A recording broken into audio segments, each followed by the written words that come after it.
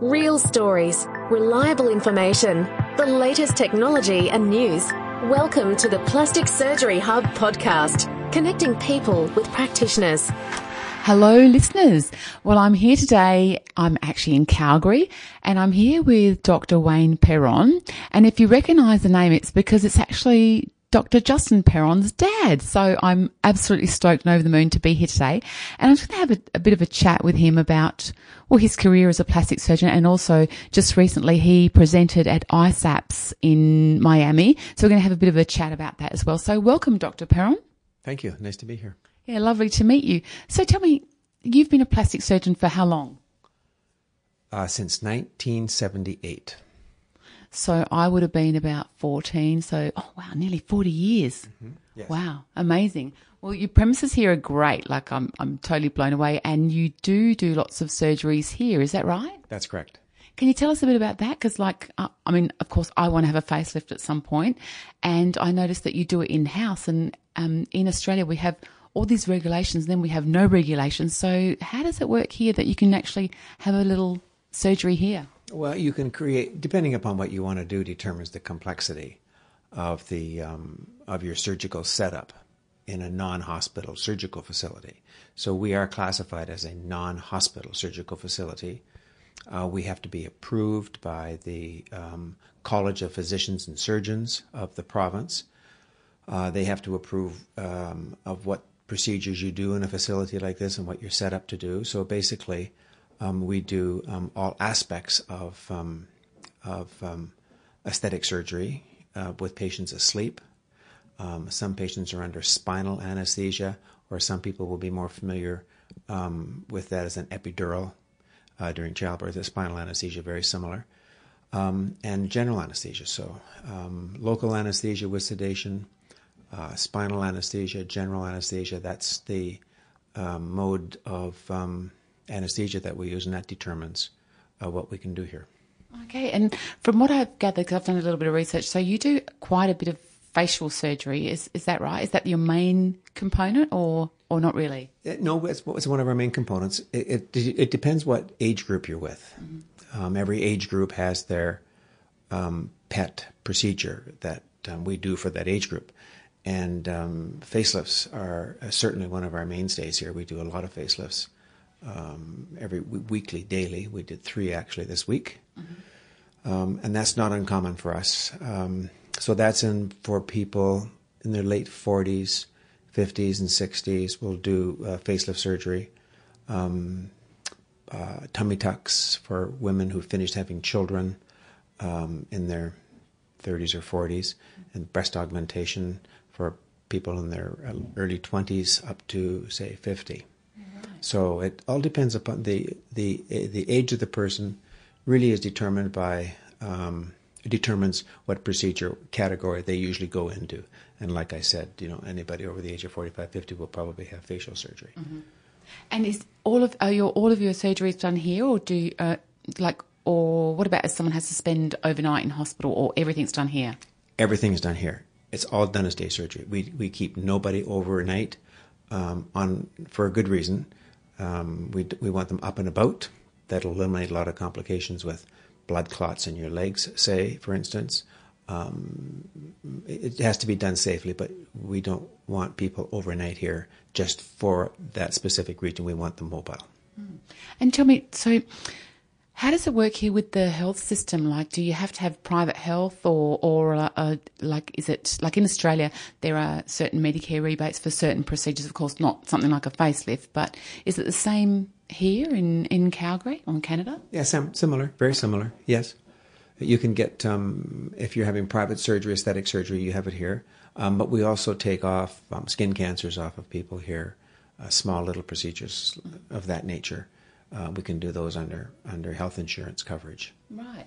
And you just recently spoke at ISAPS. Can you tell us what you spoke about? Yes, I'd love to. I was invited by ISAPS to speak on my technique of facelift that I've developed over the past number of years, and I was on what they call a master's panel with 10 other plastic surgeons from all over the world, and we discussed our different techniques of how we do things. So what makes your facelift so great? Like, why, I want to come to you for a facelift? Why do I want to come to you for a facelift? Well, yeah, there are a couple of things. I mean, facelift, the facelift procedure itself, the basics is well established. What the operation entails is doing surgery on the skin and doing surgery on the underskin procedure, underskin structures. And we all have, as plastic surgeons, we all have our pet ways of doing things. And some of us are more innovative than others, and we try different things because we're frustrated at our results with the way a certain procedure is done. And for me, it was longevity. I wasn't all that happy with the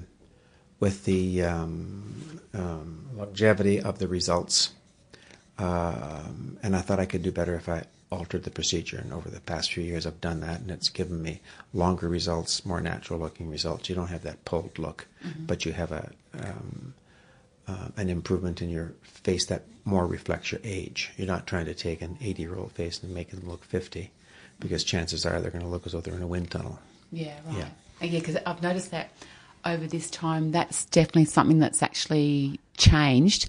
The fact that, or what I've really noticed as a standout as a consumer and going to conferences is the fact that I love it when, you learn something one way, but then as you go and keep doing what you're doing, you discover a better way to get a better outcome for what you're doing. And I love that about plastic surgery. It's about kind of evolving all the time. And I guess that's what those conferences are all about, like learning new techniques from other plastic surgeons. That's right, isn't it? That's right. And you adapt your technique and your abilities to whatever you think that will work, that will make that procedure better for that person.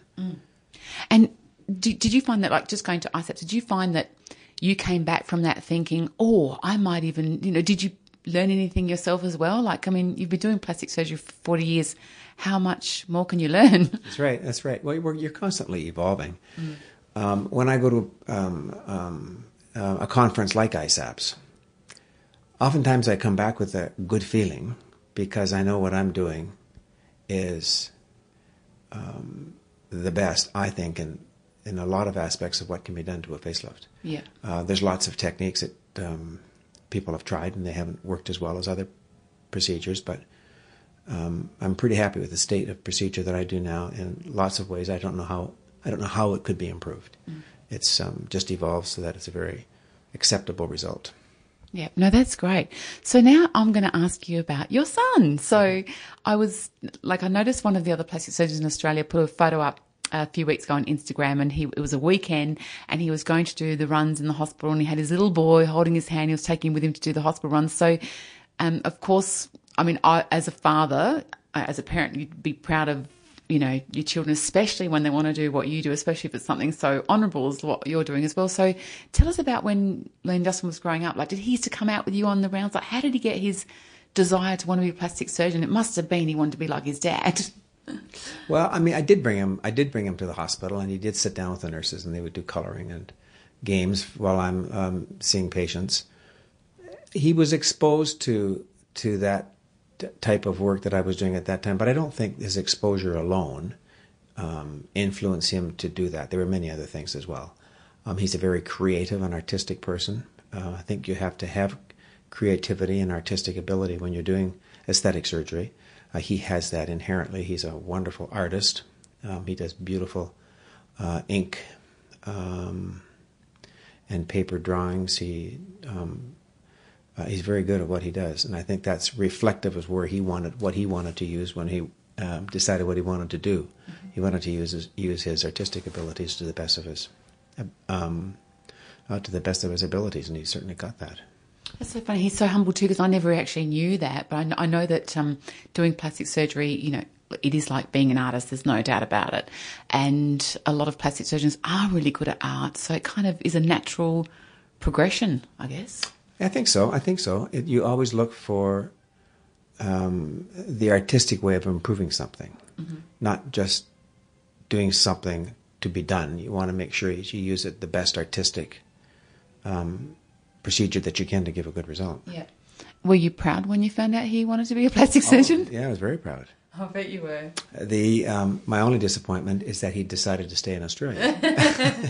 Good for us. Yeah, good for you. Yeah, no, I was hoping he'd come back to Canada, But he loves it down there, so I hope he continues to do well. Yeah.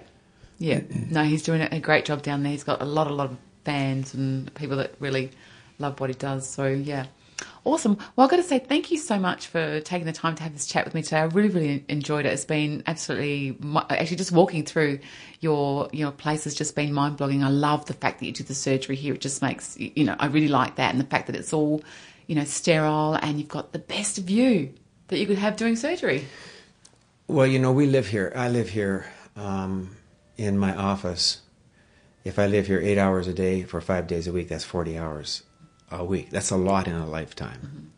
So for myself and for everybody that works here, I think it's very important that you live and work in an area that you like to be at. All my staff love coming to work because they've got a beautiful area to work in. They've got a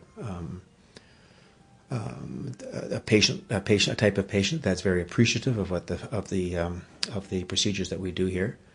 So I think it's very important for patients and for staff and for myself to feel comfortable when they come to work, and it's nice to come to a place that you want to be in. So true. And just actually, I should have mentioned before, but you do the whole gamut of non-surgical stuff as well. I know you mentioned before about the lasers and non-surgical injectables. So can you just give us a quick little rundown of the other services that you offer here that are not plastic surgery? Sure. There is the plastic surgery side of things, which is surgery, and there's the surgical aesthetic stuff, and that's the Botox, the neuromodulators we call them, and the fillers and the peels and the lasers and all those external procedures that we do in association with surgery that some people need to just give them the best look that they can. Some people don't need surgery. Some people just need non-surgical procedures done, the injections, and that's good. And there's some people that are not candidates for injections and lasers and other things. So those are the type of people that we do surgery first, and then if they want to continue with other things or need other things that are non-surgical, then they're linked to that. Mm-hmm. So it's I like the idea of the fact that I could come here and have my chemical peels, have my Botox, have my fillers or whatever I want to have done, have a bit of laser, and then if I decide in 5 years' time, I've built up a relationship with the clinic for a start, and then if I decide I want to have surgery, of course I'm going to come somewhere that I feel comfortable, and I'm going to be here and actually have it done here as well, which I think is a great bonus. I love that. Well, there's lots of patients that come here, and once they come here and they realize that they're sitting in a quiet, comfortable atmosphere, they're not afraid to come here. When they come here, they're content, they're happy that they're here, and that's the way you want to keep it. And if you can keep a person happy by having one stop where that person goes for their non-surgery and their surgery and their post-surgery treatments, it makes it so much easier for patients and so much easier for staff. You're not bouncing around from facility to facility, right? Of course. And it looks like the parking's easy. It's easy to get to, kind of tucked away, and because you're up high and you can see out the windows and nobody can see in. That's right. I like it. I like it a lot. That's right. Well, thank you so much for taking the time to talk to me today. I really, really appreciate it. A pleasure. My Lovely. pleasure. So, listeners, if you are in Calgary or if you're travelling to Calgary, if you want to go on a bit of a vacay, I definitely recommend coming and checking out Dr. Wayne Perron's clinic here in Calgary on 24th Avenue. So thank you so much for joining us. Thank you. My pleasure. The material provided in this podcast is general information and does not constitute medical advice, nor is it a substitute for consultation and advice from your own practitioner. It should not be used to diagnose or treat any medical illness. Any medical or surgical decision should be made in consultation with your own doctor or practitioner and not based on the materials provided in this podcast.